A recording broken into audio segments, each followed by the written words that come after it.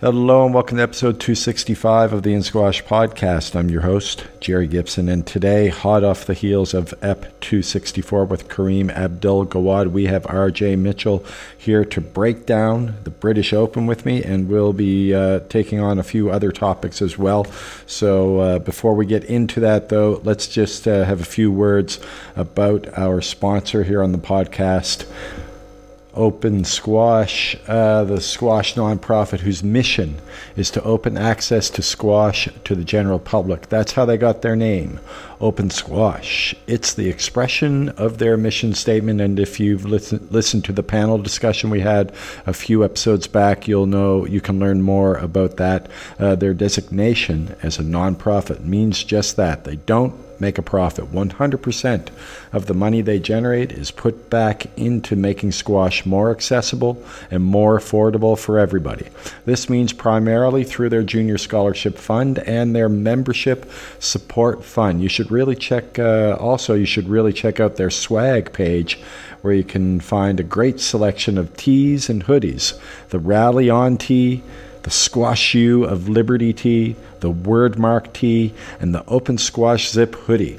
Check this out on the website at opensquash.org, where all proceeds there go towards the Junior Scholarship Fund.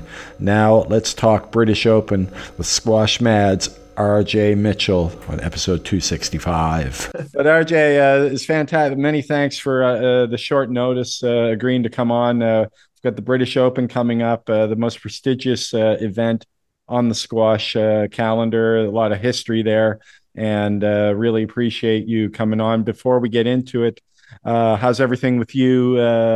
Some great stuff there on Squash Mad of late. May hopefully have time to talk about that at the end. Sure. Yeah. No, we've had some good stuff up. Obviously, my interview with Jahangir, part one, went up yesterday, in which he gives his insight for the first time, really, on Asal. I thought that was very interesting. His phraseology about playing clean, and that Mustafa really has to think about the role model aspect of it, and how that impacts on the younger people that hold him so highly in regard, and Jahangir spoke a bit about some of the guys that he held in high regard. Jeff Hunt, who of course he knocked off the world number one perch and dethroned him both as world champion and British Open champion. Jonah Barrington before him, that kind of stuff. And part two next week, Jahangir will be giving us the lowdown on his dark horses and runners and riders at the British Open, and also we'll be telling the tale of how Jahangir won the 1983 British Open before he'd actually crunched a forehand. Okay. So that's an interesting one. 83, was that when he was 17 when he won that? Was he? No, I think he was 18. I think that was the second one he won. His first one, I think, was 82. All good. RJ, well, now that we're talking about, I was going to save it to the end, but I want to talk about what his comments on Mustafa, but we might as well, now that we're into it, just start there.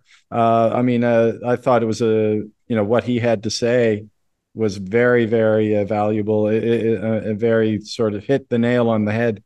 And he did it in such in the way that it should be said. I mean, it as advice, as a suggestion, as a way forward. He didn't in any way. It didn't seem like he was attacking him. He was just saying, "No, absolutely not." In fact, it almost seemed like he was praising him for his squash. Yeah. Well, he's a fan of his squash, but he's also concerned about how Mustafa is, because we haven't really heard anything from Mustafa since the ban, but we've heard plenty from Daddy Mustafa, and I'm not sure what he said really helps. I just don't. I've spoken to Mustafa on several occasions. Very nice young man to speak to. Really enjoyed speaking to him. I just wonder what the advice is he's getting in his camp. When his father comes out and says what he does, I don't see how that helps. And he's an older man with the experience, the world of experience of being a man of the world. And really, that's what surprises me about what he said. But then, is that because he's Mustafa's father and he's actually too close to the issue? So he's too emotive. So if he is, then really, Team Mustafa could do with somebody to be taking on that role and maybe pushing dad out of the limelight and taking him away from, getting involved, making comments that don't help. I mean, if you look through sport, particularly in tennis, I'm trying to think of the different examples of parents that became vilified and became a sideshow and a distraction to what their children Young were Andre achieving. Agassi comes to mind. I mean, I read that biography, his Open, yeah, autobiography. I mean, he was quite young, but his father. I mean, that whole thing where his father was taking advantage of him and yeah, betting when he was a yeah. young kid. But obviously, that changed Yep. later. And well, I mean, if you look at it more recently, Novak Djokovic's father can't help but put his foot in it.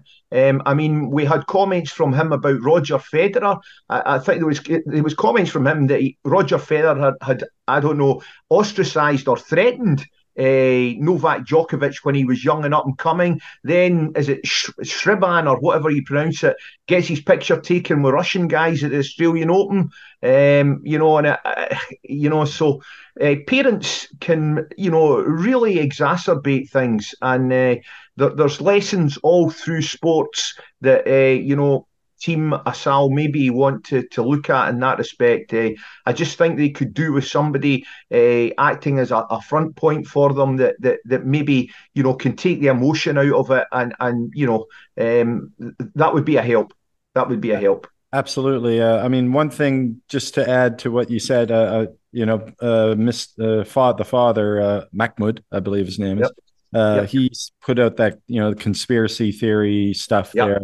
there shortly after the ban, but it's been pretty, at least unless I've missed something. There's a bit of a firestorm after that, but it's been pretty quiet since then. I think Yeah. maybe hopefully, I mean, who knows? Maybe not, but maybe he Reflection. realized how silly it was.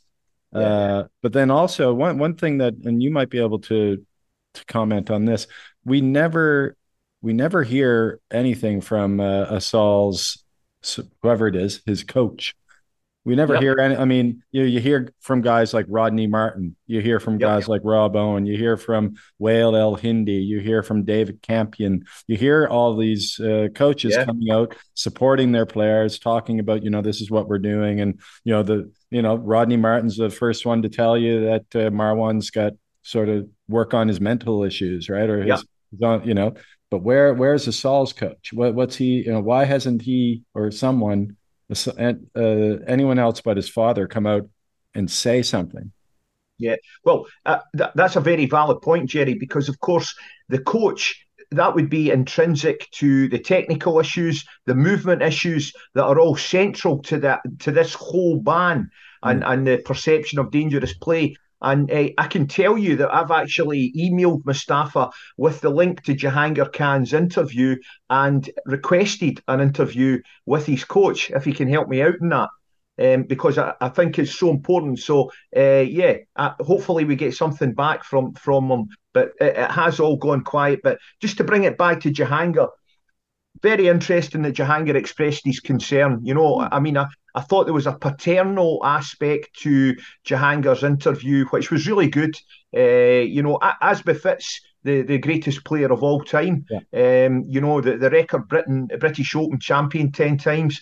So it's almost like he's got a duty of care there to young Asal and everything that he's offered in that interview. It wasn't criticism; it was from a helpful point of view. And Mustafa, have you thought about it this way? That's what he was trying to say. And so hopefully Mustafa will read it.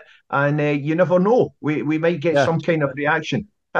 absolutely. I mean, he's received criticisms from other big name coaches out there, but the criticism was harsh and it was pointed and it was very sort of negative. Yep. And I can see why Saul took issue with it. He can't. He said to me, why don't they come and tell me that to my face, that Absolutely. kind of Yep. thing.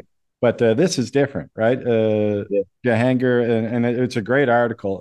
Jahangir just basically said, "Look, I think you're a great player. I think you've got the ability. If I think probably what you're doing, though, right? You know Yep. what you're doing. You can change that. He's it. Yep. You can change that, and Yep. he can easily change it. Yep.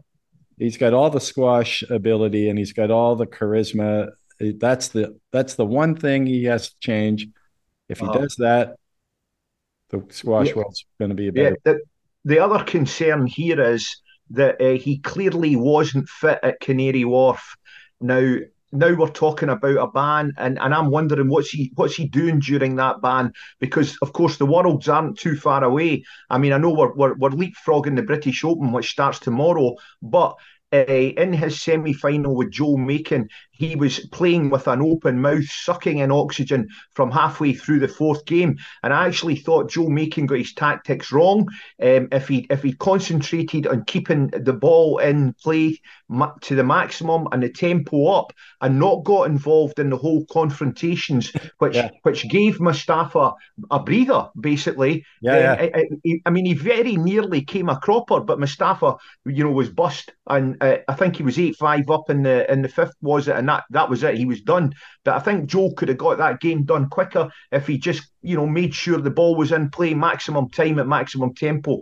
So for me, going beyond the British Open, there's now going to be a big question mark over what kind of shape Mustafa will be in when we get to the Worlds. But he ain't in Birmingham this week, and speaking from a purely squash point of view, that's a big miss, because, as Jahangir said, nobody really plays the game like Mustafa does. The explosivity of movement, the firepower, the extra set forehand, the overheads into the nicks that he just I mean, he hits the nick at 100 miles an hour. You can feather it in like Tarek Momin, which Yeah, is great, or you can absolutely cream it like the yeah. big man does, and all of that. He's got Well, an that X that factor, that as you. that backhand volley nick that he hit against Diego on match ball down. I mean, Yeah, yeah, and that awesome. just No turned the fear. whole match around right there.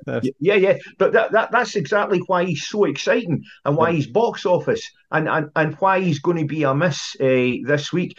And moving on to the British Open, it's an interesting one because it's looking a bit like a case of last man standing. No, it is. Let's take a look at the British Open, RJ. Now, just first of all, you might be able to comment on this because I'm not, and maybe many of our listeners might not be familiar with Birmingham squash and what is it, Edgbaston Priory. Edgbaston Priory, which is where the first maybe and second round matches are going to be Yeah, held. So, just in brief, maybe speak to the venue if you don't mind. yeah. Well, it's a historic club. During Jonah Barrington's reign as British Open champion in the early 70s, I think he actually won one of these titles at Edgbaston Priory. So in the past, it has held a British Open, at least one. But we're talking about traditional courts. And obviously, traditional courts bring a different metric to the party when you've got the top level guys used to playing on the state of the art PSA World Tour court. So that, to me, I think that could spell danger early rounds. Mm. And there's a couple of interesting matchups which I think we've got to have a wee look at. Well, I let's think take a look at let's take a look at the men's draw first, RJ. yeah, Uh, yeah, First of all, we've got the four. We got just in terms of the favorites. There's if we're talking about on the men's side, we've got obviously Ali, yeah, defending champion, looking for his third in a row. Paul Cole, yeah. Mohammed El Sharbagi, and Diego. Now those Right. are those are the four guys Okay. uh, that Well, look. what's before we go into the draw, Jerry? Let's Yeah, just talk about fitness, because Sure. that's the big thing. You can take the horse to the well, but you can't make it drink, especially if it's lame. You're not even going to get it to the well. No, that's right. Yeah, yeah.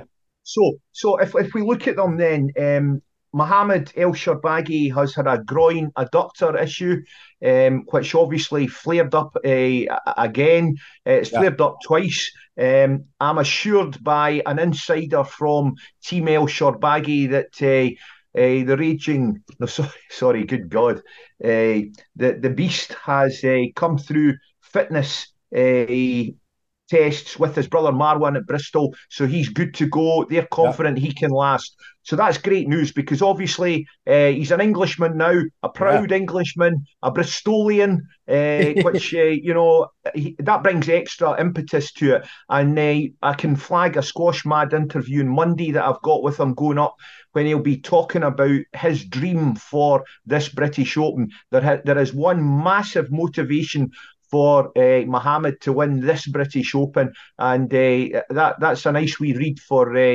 all squash fans out I there. think I Monday, I know what it promise you. is. Am I allowed to guess? Yeah, yeah, you guess ahead, yeah. Yeah, it's the Jonah Barrington connection. Well, you're an American, and you know about the Fifth Amendment, don't you, Jerry?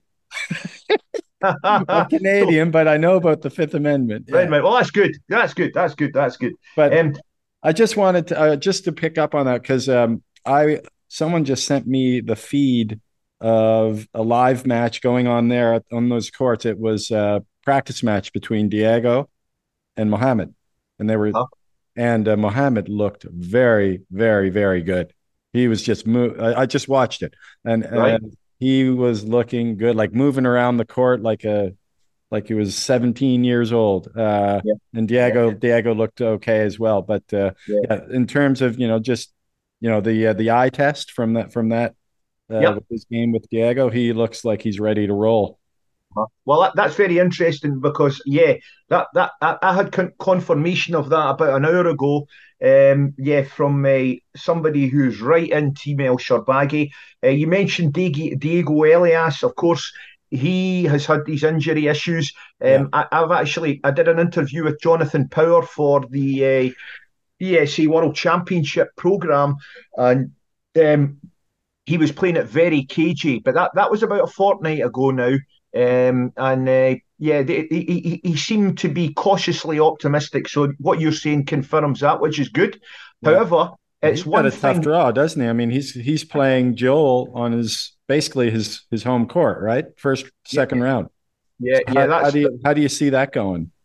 well, that is going to be the ultimate test of Diego's fitness. Let's face it, Yeah, Joe Macon comes for war. I mean, he brings the thunder, doesn't he? He he won't does. back down. The golden tanga, snarling away, and if anybody is going to give you a test of your fitness and your mobility, it's going to be Joe Macon because he will not go away. And Yeah, obviously, he's playing well. He's had yeah, good yeah. results. I was going to, I've got there's a group of guys, maybe four players who I think are dark horses for this tournament, and Joe Macon is certainly one of them. Hmm. And Diego getting him in the second round on a traditional court, well, That's a tough ask. And the way that I mean, yeah, Diego seemed to be the last time they played. That was at Connect was when Diego lost to Joel. That was Canary, wasn't it? I think so. Yes, I think Yeah, so. yeah. Yep. But that in that match, I mean, Joel just seemed to have the right sort of game plan. It just seemed like because as you know, Diego's a real rhythm. He's a very rhythm player. He plays in rhythm, Yep. and Joel was just on top of every ball quickly and put it. It wasn't like he was fetching the ball in that match. He was hunting it and putting Diego on. He was the one putting Diego under pressure Yeah. Yeah. because he was But, so quick on every shot. yeah. And it wasn't like he was just, normally we think of Joel against these guys and he gets everything back and, Yep. he plays hard and plays tough. But in that particular tournament, and I think it's maybe his new sort of approach to the game, he's more hunting these balls rather than fetching. Yeah. Well, he's got a new coach, hasn't he? Yeah. Who is that? His new coach? I'm not. Uh, it's a PSA commentator. PAC commentator? PSA PSA commentator. commentator. Was it Yeah. PSA commentator? Okay, Johnny. Johnny Williams, right? Okay, well, Yeah. Johnny's the notorious, well known for being one of the fittest guys on the tour when he was playing. Yep. Hard as Yep. nails. Love Johnny.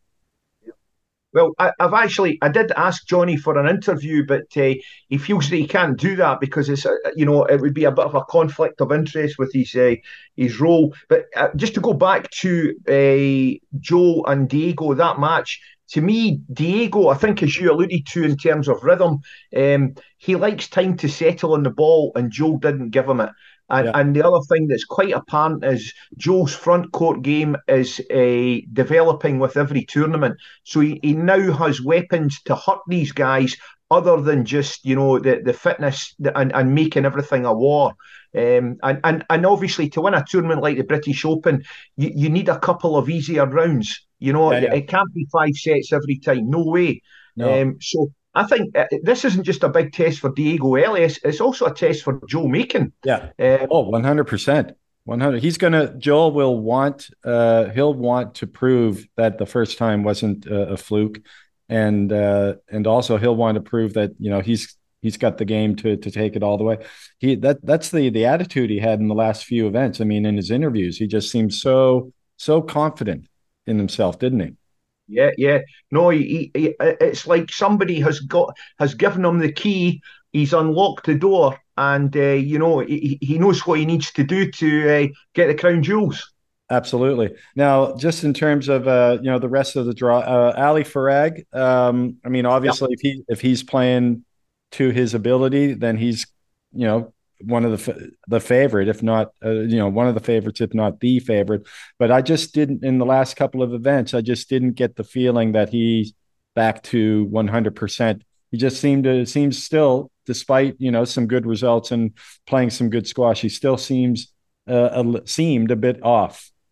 Well, it's interesting you see that. Of course, Squash Mad, we had an interview with him last Friday, and he admitted that himself. I mean, he said that his match with Paul Call in the semi-finals at Canary Wharf was the best match of his comeback to date. I mean, an absolute epic. What are we talking? A 4-set match with 3 tie breaks in it, including a 17-19.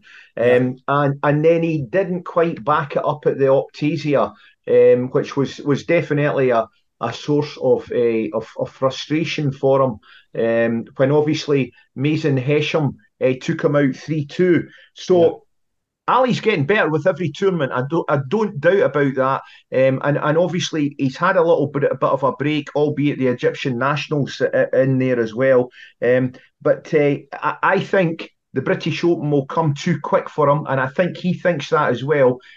However, with that behind him and a good run, a deep run, I think he'll be very much in the hunt to defend his World Championship. You think he's laying the groundwork for the World Championship? Absolutely, yeah, absolutely. I mean, he would dearly love to win the British Open. There's no doubt about that. I think what is it, last 3 finals he's been in. But it's one of those ones where it's possibly just too soon.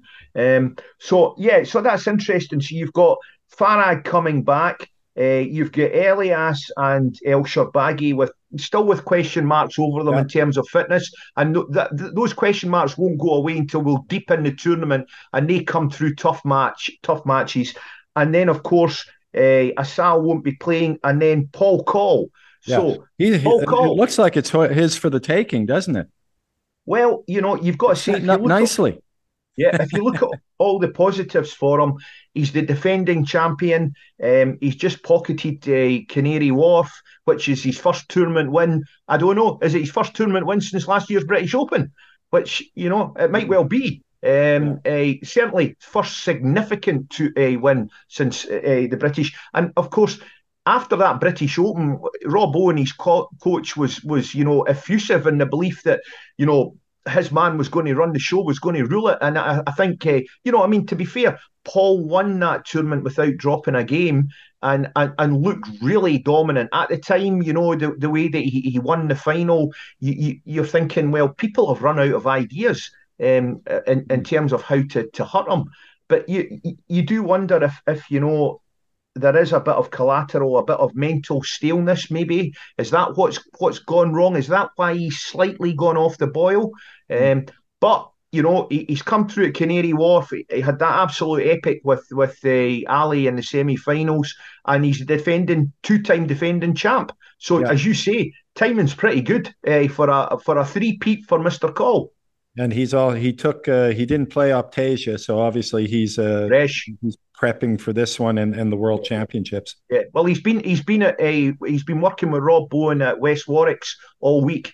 Him and his good lady arrived on Monday, I believe. So they've obviously got a nice little block in there, and they'll know exactly what he needs to do. And right now, you would have to say, taken into all the other factors, Paul Coll fit, Paul Coll back to form with a win, Paul Coll defending champion, 2023 British Open champion. Who's the favourite? Paul Coll. That's my prediction on the men's side as well. Yeah. Just a couple of other dark horses before we move on to the ladies. Kareem Abdul-Gawad winning Optasia. I think might be a little bit too soon for him as well, given the talent in this draw. But he looked superb. He looked like the Kareem of old, winning Optasia. He got sort of, his wins there were amazing, and the way he played in the final against Yusuf Solomon without dropping a game, he looked fantastic. He's definitely a dark horse there. I think. Interesting. Sorry, yeah. What I was going to say is, of course, what's interesting in terms of Mr. Gawad is his draw and a certain cannonball getting ready to fire in his stratosphere. Again, if you're talking on a traditional coat, wow, that brings a whole new dimension to it. But as you said, Jerry, he was. He's got some British Open memories. That guy. Yeah, absolutely. Hey, well, they both have. But he was majestic at Optasia. He certainly was. He's just effortless. He glides round the court. He sees the shot before the ball's anywhere near his racket. It's almost like he's already pictured the ball in the net before he hits the ball. And the touch that he's got, and I thought his movement was really good. And it was economical. There's a grace to his movement. It's almost Kareem Abdul-Gawad in full flow. It's almost like watching Roger Federer on a tennis court when it comes to movement. That's the best analogy or comparison I can give. That's the same analogy Alex Goff gave on my pod just a few weeks ago. He said that's what he's like. He's like the Roger Federer of squash. Yep. Well, I absolutely agree with them. But can he back it up again, going deep? Because obviously winning Optasia was all well and good, but he wasn't beating the absolute elite, was he? And he wasn't having to beat the absolute elite in consecutive matches. And that's what he's going to have to do at Birmingham. And that's the big question mark for me with him. I've got him in my dark horses group. Yeah. So my dark horses group are Joel Macon, who we've discussed, Gawad, who we've discussed, and two more. Mason Hesham. Yeah. I like him a lot. The Falcon. And I think what he's got now is a growing belief that on any given day he can take out anybody. Now, the big problem for him is he's got an underlying injury issue. He's got a labral hip tear and an impingement to his right hip, which he's been managing since last year's British Open, and he decided not to go for surgery last summer and to try and manage it and get through. and that caught up with him at the Optasia when he had a real chance to make the final, but he couldn't back up the Ali Farag victory when Yeah. he played his compatriot Mr. Solomon in the next round. That was And an that, epic battle. That was a great, great, oh great yeah, match. And I was it, yeah, supremely impressed with Solomon in that yeah, match. yeah, Really impressed with him. But Mason too. He just showed he had the physical. He physically, I mean, he hung in there. Like a lot of yeah, times he gives up, but he yeah, didn't yeah. in that Yeah. match. He Well, he did in told one me game, but he told me he was bust after the third set, or the third game, sorry. So yeah, so I don't think Mason can back it up, but I think he can beat anybody, and the fact that he's beaten Ali Farag. That's a massive confidence boost because Ali Farag has always been a bête noire for him. yeah, So yeah, he's definitely in there. And let's throw in another one. sure. Let's throw in one of our amis. Monsieur Baptiste Massotti. Masati, yes, yeah, Why yeah. not? Yeah, no, I mean, again, he's got all the shots. Perhaps you would say that mentally a bit flaky, but Hmm. you know what? He put it together last time out, and has he got a chance to go deep? Well, I'm sure he has. And let's say, however, what a first round for him, James Wilstrop, the James marksman. Wilson, yeah, yeah, the marksman. If anyone's going to upset the apple cart there, if there is one, it's definitely James. But yeah, I couldn't agree more. The dark horses for me as well: Joel Macon, Kareem Abdul-Gawad, Mazen Hisham, and I didn't include Baptiste on my list, but definitely will add him. Given the recent form he's had. Let's take a look at the just in terms of first round matches to watch just before we move on. Obviously, or first and second round matches. Obviously, Yeah, the Gawad Cannonball, the Colombian Cannonball, Miguel Rodriguez. yeah. Don't want to miss that one. Obviously Diego and Macon. That's boxed. That get your popcorn out for that one. And one of the first round matches that's sort of intriguing to me. It's going to be a good one. Is the Ali Abu Eliane and Nathan Lake match. Yeah. That could be a good one as well. Yeah. Well, there's one I'd add to that. I've always found George Parker a supremely interesting character, and he's playing a compatriot of mine, Greg Lobban, and Oh that yeah, that's an interesting one. There's always potential for fireworks when Mister Parker comes on the court. So yeah, that's one I'll be paying a bit of attention to. But yeah, it's really interesting. I'm down in Birmingham this week for quarterfinals on behalf of Squash Mad Thursday and Friday, and I'm really looking forward to that. I think there'll be some cracking squash on show. And yeah, I think the men's draw is looking really, really open because of the reasons that we've spoken about. yeah. But yeah, I keep coming back to Paul Call. Absolutely, I'm with you on that one. Now let's take a look at the ladies. Sure. Obviously, you've got three of them that are the heavy favorites. I would say Noran Yep. Gohar, world number one, Haniel Hamami, defending champion, and absolute legend. All of them are, but Nour El Sherbini, Yep. six-time world champion, I believe. Now Yep. you've got these three there that are the heavy favorites. Wouldn't you agree there? Yeah, I don't think there's any doubt. I mean, no disrespect to Joe King, who's seeded fourth and in Gohar's half, or in fact Amanda Sobey, Yeah. who really, I would say that Amanda Sobey is probably the player that has done the most to try and close that gap to the big three, principally because her movement's got better. Yeah. But also you have to credit her because, of course, the Achilles injury. I mean, when you've had, and of course, Joe King went through that as well. So Mm. you've got to credit both of them. In fact, a terrible thing to try and overcome when you're a professional athlete in your absolute prime. But you come back to it, and who outside of those three has won any of the majors in the last XYZ years? I mean, Yeah. are we? I might be right in saying actually going back to Cami Cern, Yeah. I think so. Yeah. possibly.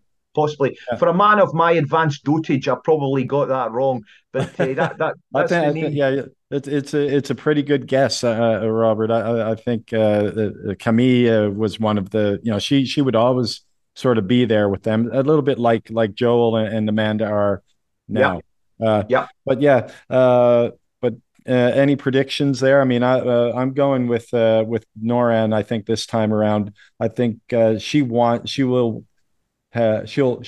to win this one. Yep. I think Hanya obviously will want to defend the title. She's taken a bit more time off, I think, Yep. than Noran has. But then you can never write. As soon as you write off Nora El Sherbini, boom, she wins. So Yeah. Yeah. I think what's interesting is that this, with Hanya being the defending champion, this is going to be an examination, a different examination from her. It's hers to lose. She's the defending champion. So yeah, mentally, how does she cope with? In fact, although she's not number one or two in the world, she's the hunted because she's the defending champion. So how does she cope with that? Is her mindset different? Because as we know, her stated goal is to become world number one and win multiple majors. She's won that first one. Now she's got to defend it.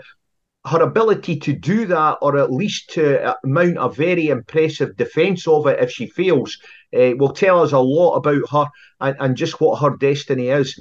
However, she is the only one who's shown an ability to take out Sherbini and Gohar in the same tournament. I mean, most recently I think was Hong Kong. When if memory serves, she might well have taken out Amanda Sobey in the quarterfinals. But she had a really hard draw and came through the lot of them. And she's now done the Gohar El Sherbini double on several occasions, maybe three, certainly two, maybe three. So she can do that, and she knows she can do that. But she's a defending champ, and that's a different aspect. yeah. Obviously, El Sherbini and Gohar have both won British Opens before. Gohar's world number one. She hoovers up the second tier type tournaments, but she's not completely dominant in the majors. And to me, that's still the big proving point for her. She's got to be winning these majors now. I mean, what her goal has got to be. She's been number one for what, the last year. This year, she needs to win the British Open and the World Championship in the same year. That, to me, has got to be her target to really back it up. And, she's number one. Yeah, that's fine. You're number one because have you played more tournaments than anybody else?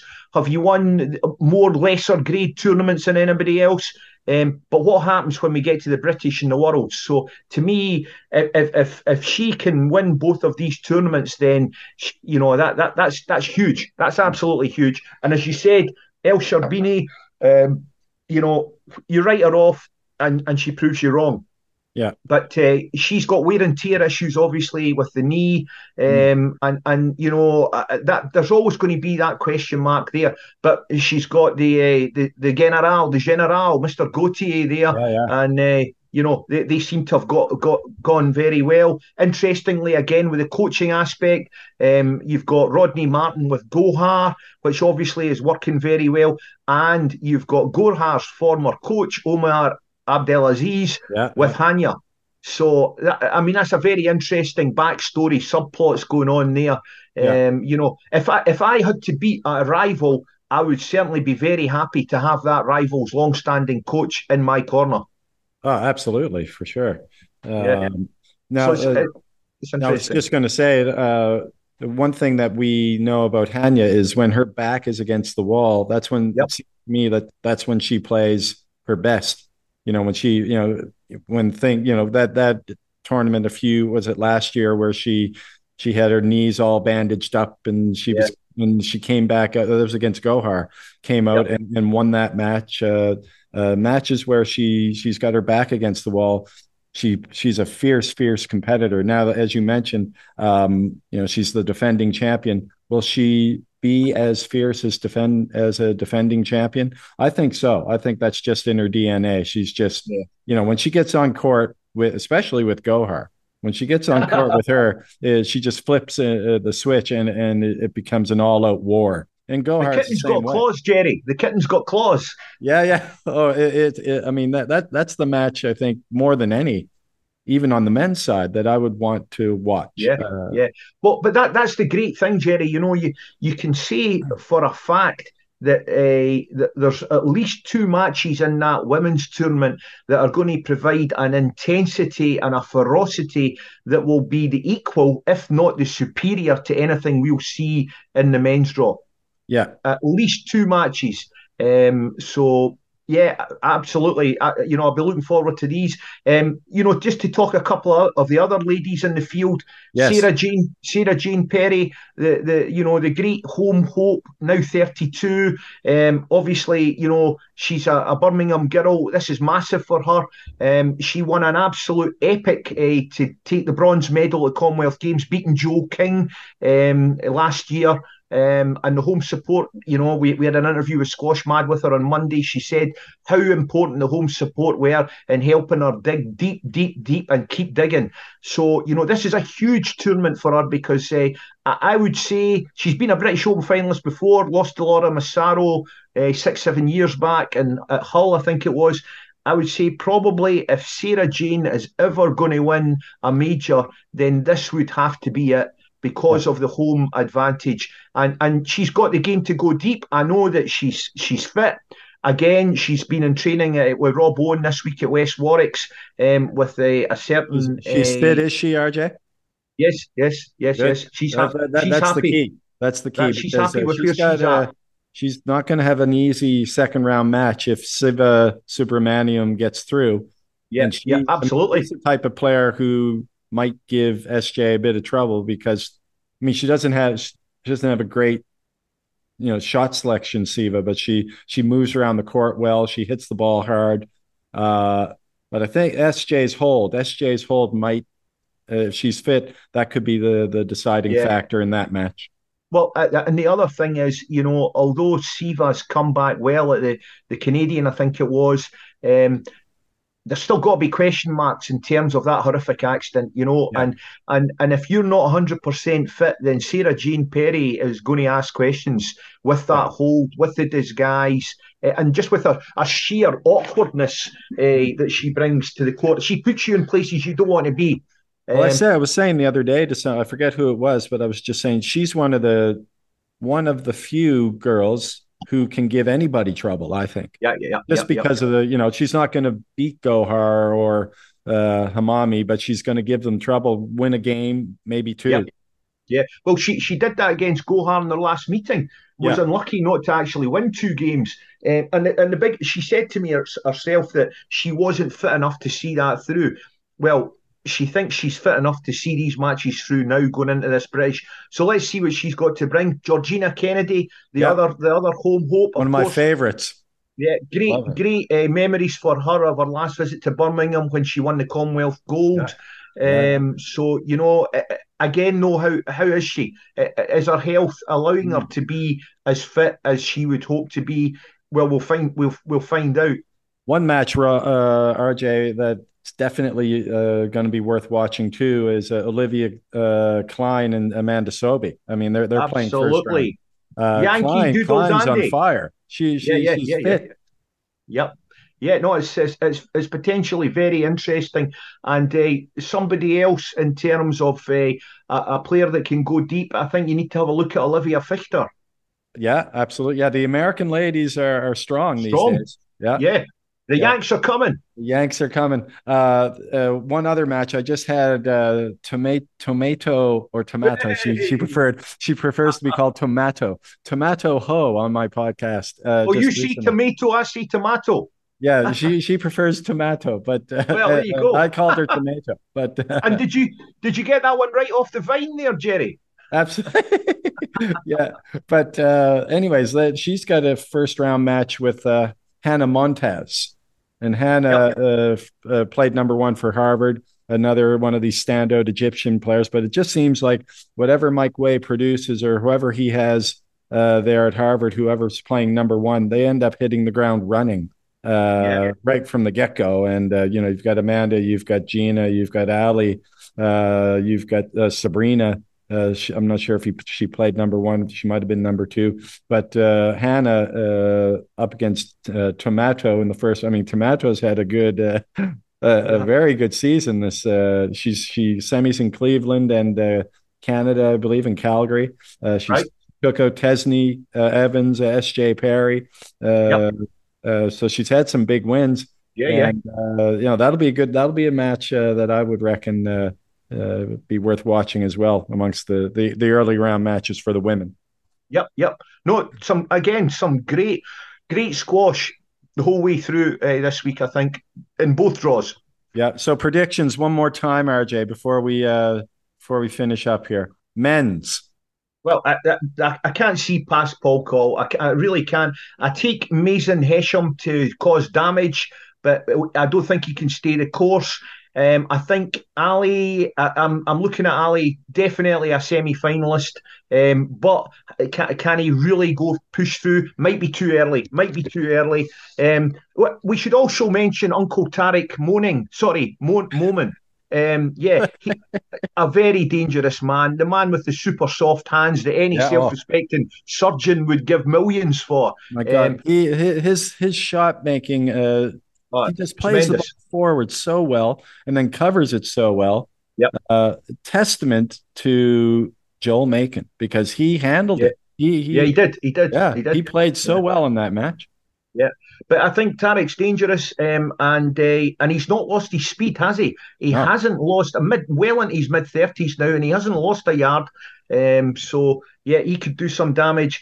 But yeah, I think I just keep coming back. The evidence is saying Paul Call. Paul Cole for me as well, RJ. He's definitely I'm picking him to win with the Joel Macon dark horse there. Yeah.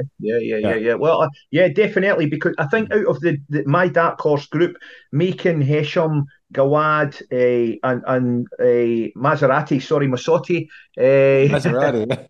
Yeah. Yeah. Joe Macon is the one that can last the course Yeah. out of that Well, group. it's going to be I mean, that's the second round match. You want to watch that one with Diego. Yeah, Joel, big time. I've seen Big his time. Instagram videos he's been posting, and he's all business right now. So Yeah, absolutely. on the ladies, RJ, what do you got? Who do you got? That's really, really tough. Really tough. Tough. I think the key match would be if you had a Hamami Sherbini semi final, and if Hamami wins that, I'd pick Hamami to win. Yeah. Gohar, she's got and I don't mean any disrespect, but she has got the easier half of the draw. And everybody that's in her half of the draw, she beats.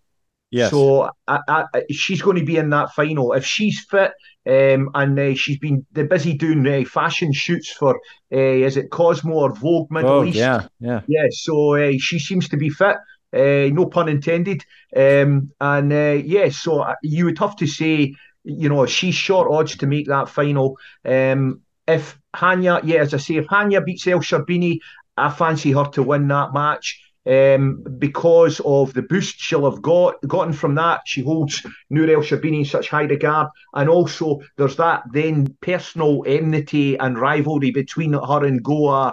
And if she goes into that final on a high as defending champion, well, she isn't going to take a backward step.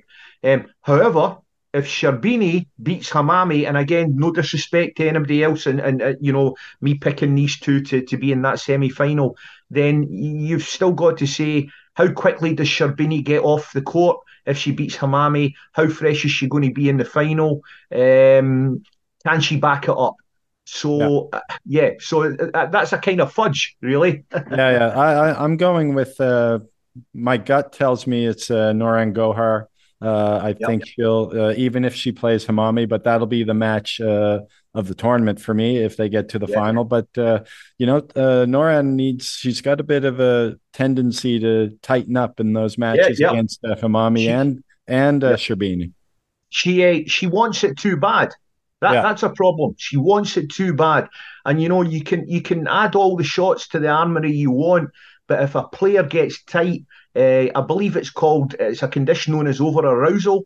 If you get tight, then you don't play the shots. You're playing Frank Bruno squash. You're totally Yeah, yeah. almost muscle bound, through the shoulders. There's no feel, no touch. That's all gone. And you're right, Jerry. There's still a question mark over Nouran Goha, which seems ridiculous given that she's now a world number one of a year and beyond. But Yeah, I think you hit the nail on the head earlier. I mean, she's going to want to win these events. She's not going to be, I don't think, satisfied with, yeah, agreed. being the world number one simply because she's the most consistent player on tour, getting to all finals. She'll want to Yep. win these events. Yep. RJ, you've been fantastic with your time. Always a pleasure. Thank you. Let's make this more regular thing. I'd love to have you back on maybe after the season ends or maybe before the World Championships, we can do Well, it again. Well, let's go again before the Worlds, because then we'll be talking about another big interview that I've got coming my way with the one and only Jansher Khan. Oh my So goodness. Okay. that's Okay. that's in the pipeline ahead of the Uh, World Champs. So it's a nice wee double for me as a journalist. Jahangir Khan before the British, the yeah. greatest ever British Open champion, and then the immortal Jansher before the Worlds, the greatest ever world champ. And he'll have plenty to say with that wry, shy, I love Jancher. subtle sense of humour. I've just watched the first two parts of the JP Yeah, documentary, and there's quite a bit of Jancher footage in there, and just the way he would react to officials and react to his opponents. That one let that I think Power they showed in the documentary, Power asked for a let, got the let, but you could see it was a complete rollout. Nick, there was no way Power would have gotten to the ball, and just the look of sort of dismay on his yeah, yeah, face. yeah, I yeah. mean, Can I imagine. mean, and it's so much. I mean, it's so much sort of that's what I miss about the squash. I mean, that kind of so the looks that players would give Yep, officials, but yep. not really say anything and then go back and play. Just gets on the players these days. They just, as you were saying earlier, moan quite a bit. Yeah, yeah. Oh, they like a good bitch, don't they? Eh? But no, some great squash coming up at the British Yep, big Open. time. Looking really looking forward to it. And many thanks for coming on today. Brilliant. My pleasure, Jerry. You take care, son. Many thanks to RJ for that. Really great having him back on. Hopefully, we can make this a regular occurrence because he knows his stuff and he's very passionate, as you know, about the game. Check out all of his stuff on squashmad.com. And there's a really great piece up there featuring an interview that he did with the greatest of all time, arguably, Jahangir Khan. So check that out on Squash Mad. And many thanks to everybody for listening. We'll be back very soon. David Campion could be our next guest, I believe. So stay tuned for that. All the best with your squash. Enjoy the British Open. Goodbye now.